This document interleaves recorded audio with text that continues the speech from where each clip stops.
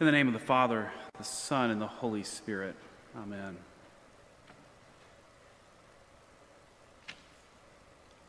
It is wonderful to be gathered with you all, near and far. I never thought I'd give thanks for a steady internet connection, but I've been doing that a lot lately.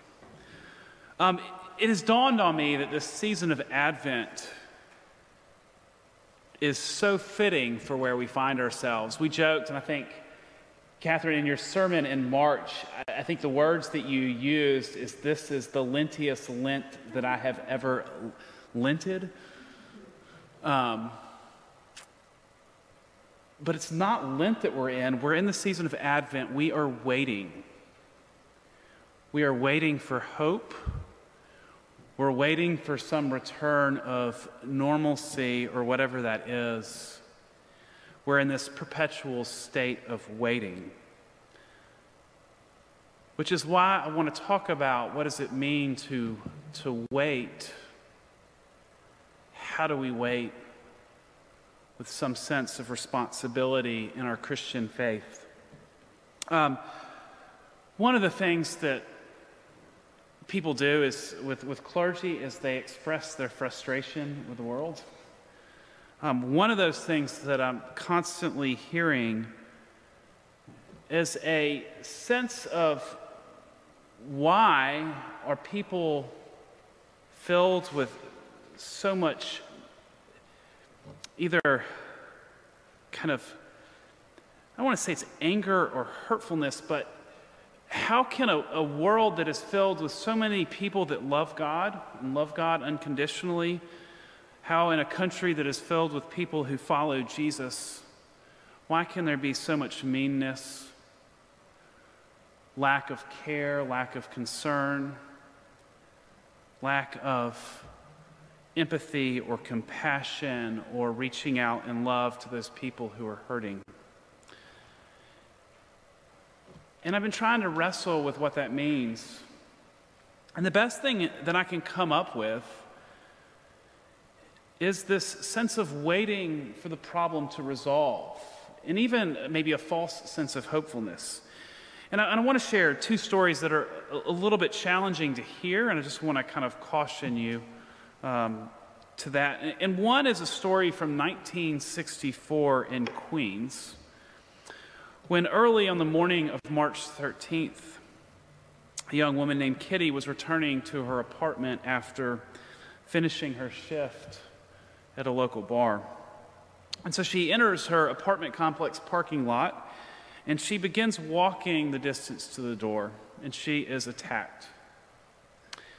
And she begins screaming, and some lights come on, and then the lights go off. Somebody yells, "Hey, leave that woman alone." To which the person runs away, but then they come back. And later, the police are called. And when the police begin to interview people in the apartment complex, they begin to ask the question, well, why didn't you do anything?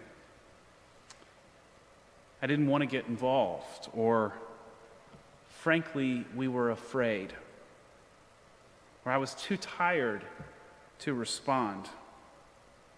I went back to bed. Those were written in the New York Times in 1964. The response to this was an emergence of an idea called the bystander effect, which is when something happens to somebody, as bystanders, we're hesitant to respond. In fact, I was listening to a podcast that brought up something similar, that like a lot of conversations that parents have with their daughters is, if you're ever being attacked, don't yell for help, yell for fire. Yell fire. Because people are more likely to respond. But when you yell for help, people are hesitant to respond. Now, interestingly, this phenomenon doesn't just happen with human beings. It actually, some psychologists have studied, it happens with animals too. So it's a condition of who we are as human beings. We struggle We struggle in that season of waiting because we assume that someone else is going to come and fix the situation.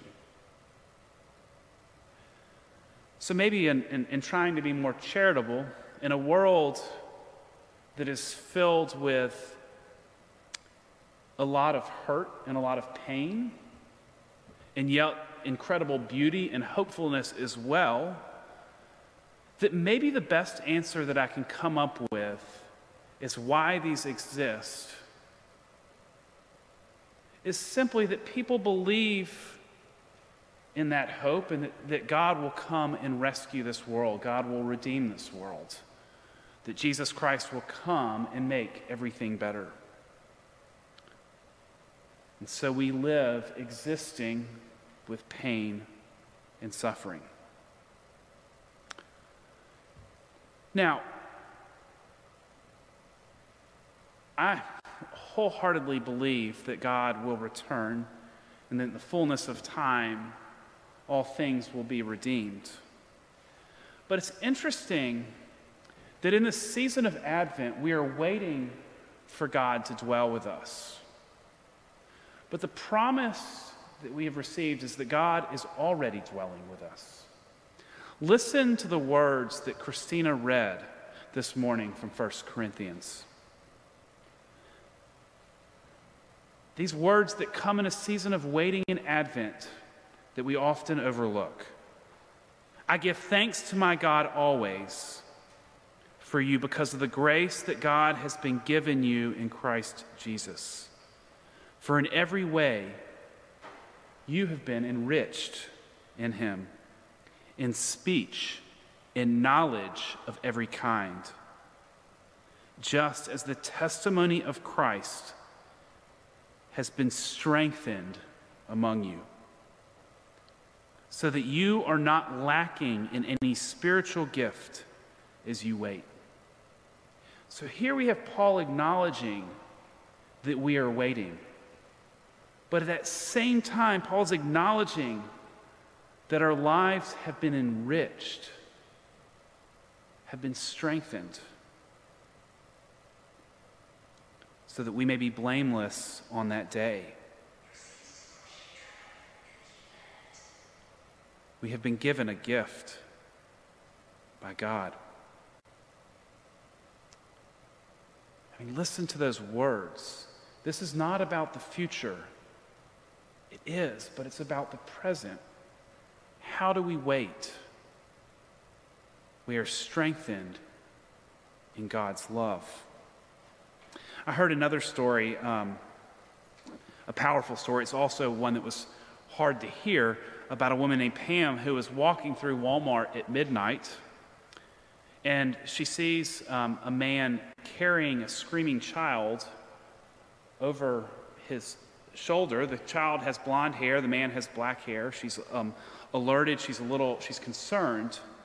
So she goes to the security. There's a lot of, oddly, the article references there's a lot of people at Walmart at midnight. So she goes to one of the security guards, and he walks up to the man. He's like, "Is this your son?" "Yes." And the security guard walks off. And she still is bothered. This isn't right. So she goes, No, we've got to check this out. Let me see your ID. And sure enough, the man is who he says he is. The license is expired. She begins pushing more. "Boy, is this your father? Can you tell me his name?" She calls the police, and they arrive. And it happened to be, it was the father, it was the boy, but the father was intoxicated. It was midnight with an expired license, and the grandparents come to pick up the child.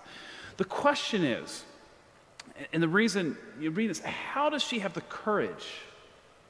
How does she have the courage to act differently and to not be a bystander? How does she have that courage to do something that is uncomfortable? How does she have the courage?